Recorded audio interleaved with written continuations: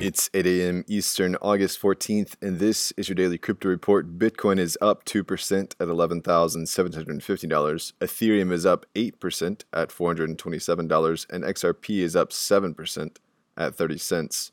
Those are leaders by market cap. Top gainers in the last 24 hours. Algorand up 28%, Kyber Network up 22%, and Tron up 20%.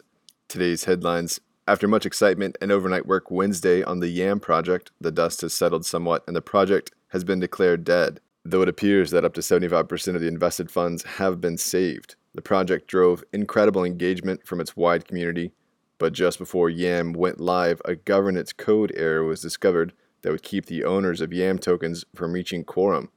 A massive push was made to reach the number of votes required before time expired, but ultimately the efforts were overrun by the project's code. YAM Finance co-founder Brock Elmore and his team are looking to raise funds for a proper audit of their YAM 2.0 project so it can live on. Well, VPNs and other anti-censorship applications have jumped in popularity in Belarus, while censorship of the internet is in effect in the wake of a much-disputed national election. The country has seen 3 days of protests and unrest in the wake of the disputed presidential run. Belarus is now the world leader in using Siphon, the open-source proxy service from Citizen Lab and the University of Toronto.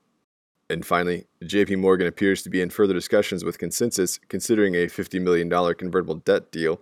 This deal likely began in the early winter of this year when JPMorgan was looking to transfer its open-source enterprise blockchain Quorum to ConsenSys.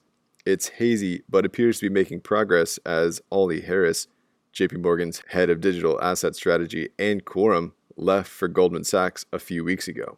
Today's episode is sponsored by the digital marketplace Ungrocery. If you've ever thought about who your food comes from, Ungrocery is the place to shop. The food people are online at ungrocery.com.